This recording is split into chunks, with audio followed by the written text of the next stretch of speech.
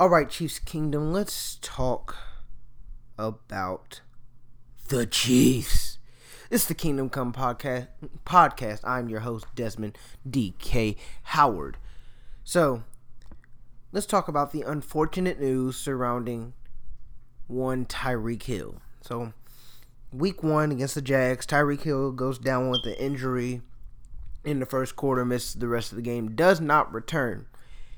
It was later reported by Ian Rappaport that it was a sternoclavicular joint injury. In other words, his collarbone was jammed into his sternum. He was initially hospitalized following the game, which was a very scary moment for Tyreek, the Chiefs organization, and Chiefs fans. Later release said he would not need surgery, so we're not looking at a long-term injury. Then there came the questions and reports of, will Tyreek Hill be on the injured reserve list? Those questions were answered when it was later reported that he would miss roughly 4 to 6 weeks. However, shortly after, Chiefs team trainer came out and said that Tyreek is truly week to week. Now, this brings up one major question. Now, despite the fact that Tyreek Hill was injured in week 1 early in the game, the first quarter, the Chiefs still managed to put up 40 points against a very good defense. So can the Chiefs survive and be successful offensively without Tyreek Hill on the field? Well, the short answer is yes. Now, there's reasons to it, but the short answer is yes. In fact, back in April, when they drafted McCole Hardman, the purpose of that draft pick was to replace Tyreek Hill should he have been put on the commissioner's exempt list and banned from the league. But that's not the only reason why. McCole Hardman is not the only reason why the Chiefs can be successful, at least for the time being, without number 10 on the field. Sammy Watkins absolutely erupted for 3 touchdowns, 198 yards against Jacksonville. Playing with a quarterback who injured his ankle early on in the game and just fought through it. Pat Mahomes is a tough son of a gun. He's a tough son of a gun, all right? So Patrick Mahomes is Patrick Mahomes. Sammy Watkins is healthy. Travis Kelce had a bad game, but not really a bad game, but by his standards, a bad game. We're expecting him to erupt every game, being that he is now, with the absence of one Robert Gronkowski, Travis Kelce is the best tight end in the NFL. And anyone who tells you that he's not is probably a Niners fan. But on top of that, we saw LaShawn McCoy come in at the age of 31 in his first game with the Chiefs, back with Big Red coach Andy Reid. He rushes for 81 yards. Not to mention you have Damian Williams, who didn't rush for as many yards, but got into the end zone. There's room for Darwin Thompson to get in. Darrell Williams. We have a running game. The offensive line, they didn't give up. Mahomes got kind of beat up. He got kind of beat up in that first game. The offensive line gets better, protects him, lets him sit in the pocket, and show that progress that he has made since last season. And we'll be fine for the next 4 to 6 weeks. We'll be fine. Also, at least for week 2, we're playing Oakland. Yeah, they won last week amidst the news with Antonio Brown and that entire mess that happened over there. But they were playing the Broncos. They were playing a Broncos team who, don't get me wrong, defensively, they're great. They're great defensively.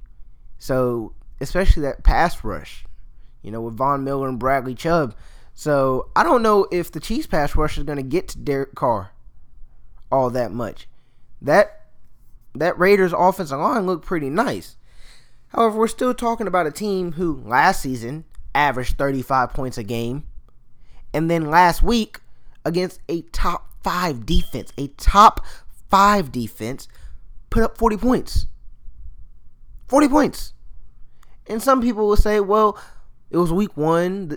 Jacksonville canceled practice before the game because of the hurricane. Yeah. They've known this game was on the docket since they released the schedules.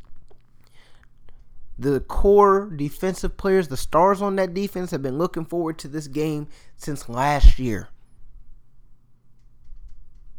If you caught the show when I had my buddy Amon Lott on, which was actually last week before the game, even he said he feels as though those defensive players, those defensive guys in Jacksonville would come out and play with a chip on their shoulder. It just didn't work out for him that way. There's nothing more you can really say about it. It is what it is. So, we're going to look at it like this. So, for the next 4 weeks, we got Oakland on the road. It's Sunday. Then the Ravens come to town.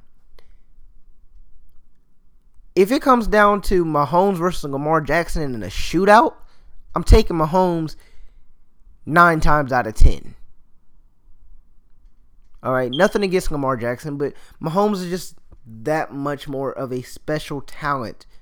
All right, he's something completely different, something completely special, something that I personally have never seen before in my lifetime. Right, and after that, it traveled to Detroit to take on the Lions. Now, the Lions, Matt Patricia is the head coach. He comes off the Belichick tree with, Belichick seems to be a thorn in the side of every coach, every team that he's ever faced. But that doesn't always reign true for the people that come off of his coaching staff to be head coaches. Josh McDaniel went to Denver. Horrible time. Ended up going back to be the offensive coordinator. Matt Patricia, he had an all-right season last year with Detroit. Mike Vrabel down in Tennessee, though he didn't come off of the Belichick coaching tree, he played the majority of his career under Belichick. So he still understands how Belichick worked the game, that entire process, the Patriot way, the way to win, right? Brian Flores, who was just last season the defensive coordinator for the Patriots, is now down in Miami, and they absolutely got steamrolled. Granted, they're probably the least talented team in the NFL. But I digress. We play the Detroit Lions in Detroit. That might be a bit of a challenge, considering Matt Patricia also shut down Tom Brady and the Patriots last year. But again, a 42-year-old Tom Brady isn't a 24-year-old Patrick Mahomes. Patrick Mahomes is something serious and something people need to take notice of if they already haven't.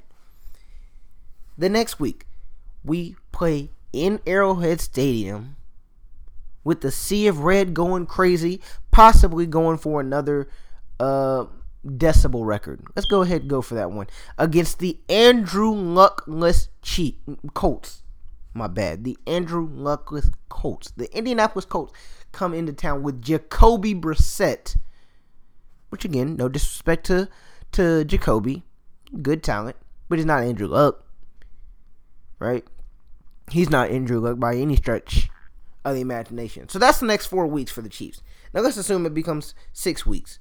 After that, you have the Texans coming to Arrowhead. Then, the Broncos.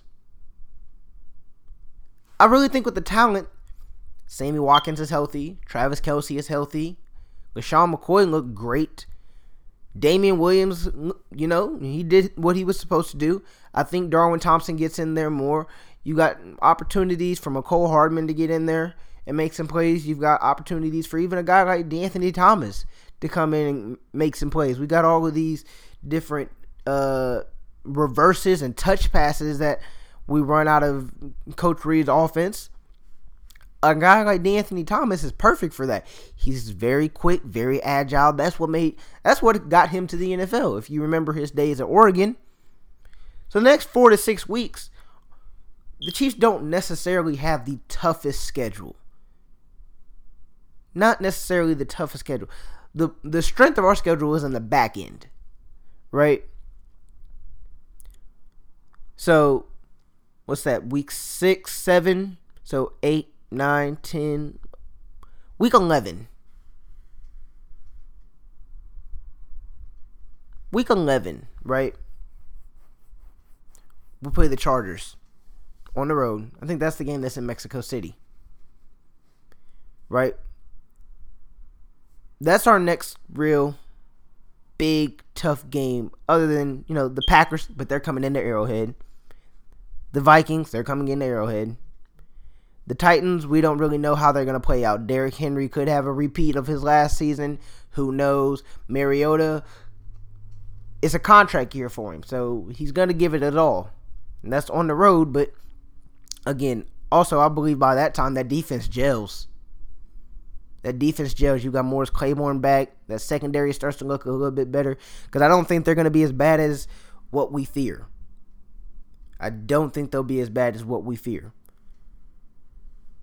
So, it's not until week 11, right before the bye week, where we have another true challenge against another top contending team in the AFC. Then we have a bye week. Then we play the Raiders at home. Well, we know Andy Reid's track record after a bye week. Man practically never loses. If you give him 2 weeks to prepare for a team, the man's not going to lose. And then there's the Patriots, who by week 14? Yeah, week 14 may or may not have Antonio Brown. Who knows? Whether it's from the most recent news about Antonio Brown and his accusations of sexual assault and rape that removes him from the team, or something else that he does off the field. I don't know.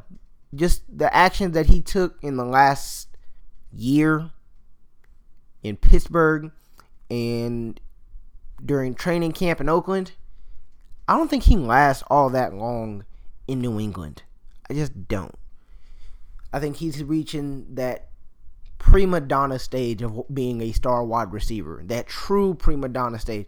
That flair and the attitude that comes along with it that had many people upset with not him, but also Odell Beckham. Guys like Randy Moss, Chad Ochocinco, Terrell Owens. These are the type of guys that caught slack for knowing how good they were and letting other people know. Which I personally don't see a problem with that, but being that it is a team sport and being that we're talking about New England, where probably the most selfless locker room in the NFL, I just don't know how long he will last in New England. So that's week 14. Then we finish out the season at home against the Broncos, on the road against a very tough Bears team in Chicago right before Christmas. Probably going to be cold, snowy. That should be a great game. I can't wait for that one. And then close out the season at home right before New Year's. The Chargers come into Arrowhead. Hopefully it snows. But back to this week. The Raiders. Raiders look good against the Broncos. Offensive line held up, kept Derek Carr on his feet, kept his jersey clean. Pass rush didn't get to him. Tyrell Williams had a great game at the receiver position. Rookie Josh Jacobs out of Alabama had a great game for his NFL debut. Over 80 yards rushing and 2 touchdowns. I'll take that any day. I'll take that as a fifth-year man, right? Let alone in my NFL debut. So, they've got it offensively. But again, you don't want this to be a shootout if you're an Oakland fan. If this becomes a shootout, well, we know what happens when teams try to get into shootouts with this Chiefs offense. That last year, I'm going to say this again, over 16 games, over the course of 16 regular season games, averaged. That means they had games where they scored more, and they had games where they scored less. And this is just where it averages out, where you meet in the middle. Averaged 35 points a game. You know how hard it is for an opposing team to overcome 35 points a game on a weekly basis? Like every week? That's difficult to overcome. That is offensive firepower like no one has seen. That's offensive firepower that keeps head coaches, defensive coordinators, opposing quarterbacks, and everyone on the defense awake at night. That's the kind of firepower the Chiefs currently have offensively. And what did they do in offseason? They added to the firepower. They added more players. They added another piece to the Legion of Zoom. Before it was Tyreek Hill, Travis Kelce, Patrick Mahomes. That was the big three. Sammy Watkins was always hurt. We had Kareem Hunt. He got booted out of Kansas City. Damian Williams came in like he didn't miss a beat. We had this firepower. Now we've got a healthy Sammy Watkins. And now he's good. Now Sammy Watkins is starting to look like rookie Sammy Watkins in Buffalo, which was his best season until now. That's his best season to this point in his NFL career, was his rookie year in Buffalo. Since then, he's been injured, switching teams, switching coaches, left and right. He just can't find stability. Now he's healthy. He's in a stable situation. Let's see what he can do. If he stays healthy, I honestly believe Tyreek's got something to worry about as far as being the number one option. But last year, it was, even if he had been healthy, we're still not calling this receiving core the Legion of Zoom.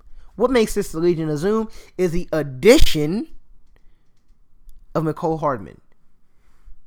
They bring back DeAnthony Thomas, who is a speedster in his own right. Never healthy, but he's incredibly fast. So we've got all of this speed at the receiver position. We've got Travis Kelce, who's 6'5", but plays like he's 7'2" when you throw the ball in the air to him. He just goes up. If you put it in the air, it seems like he always comes down with it, and I love it. LeSean McCoy looks great. Damian Williams looks great. I really want to see Darwin Thompson on the field. I've liked him since preseason week 1. Since week 1 of the preseason, I liked what he had to offer. I like his skill set. I like that he has the burst to just make the big bang plays. He's a small guy, but he's not afraid to go between the tackles. Love it. And I want to see it on the field. It's old school football. I love that. I want to see it. But offensively, we had the firepower to maintain until Tyreek gets back. So, again, Oakland looked good against Denver. Offensive line held up, which means they're probably going to put up some points. If we can't get to Derek Carr and knock him off the spot or take him down, he's going to have time to find guys like Tyrell Williams, who last year with the Chargers was a problem for the Chiefs defense. In the secondary, we know isn't our strong suit. Josh Jacobs, I'm not sure if he's going to have as big of a game because the Broncos run a 3-4. They run that pass rush defense with Bradley Chubb and Von Miller on the outside. In all honesty, think about it like this, right? Leonard Fournette looked good last week. But that 4-3, this 4-3 defense, this change in the defensive scheme, and bringing in Coach Spags, it did its job. Understand that LeSean McCoy ran for 81 yards. Right? The entire Jacksonville Jaguars offense rushed for 81 yards. I think that's a good game for a running defense. For a rush defense, that's a great game. Granted, we were putting up points left and right, so they had no choice but to pass the ball to try and keep up. See what I mean? This offense puts up enough points that